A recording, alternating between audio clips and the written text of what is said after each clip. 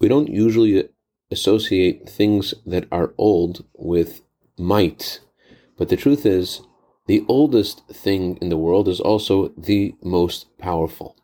Good morning. We refer to the Torah as Nitzchi. Nitzchi means it's eternal. But the word Nitzchi also means victorious. The Torah has the power to overcome all the darkness in the world and to bring us to the time of the coming of Mashiach. That's the meaning of the verse in this week's Torah portion, chapter 21, verse 14, Sefer Milchamot Hashem, the book of the wars of God.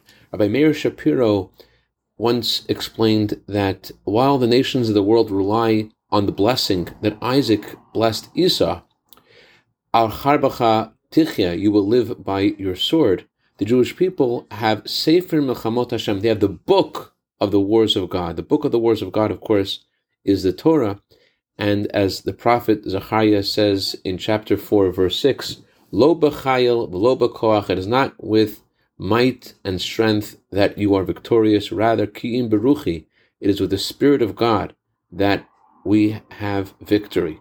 So the reason the Torah has weathered all the storms and we're keeping the same commandments that God gave our ancestors is because the Torah is victorious over all obstacles and all forms of darkness and all forms of confusion.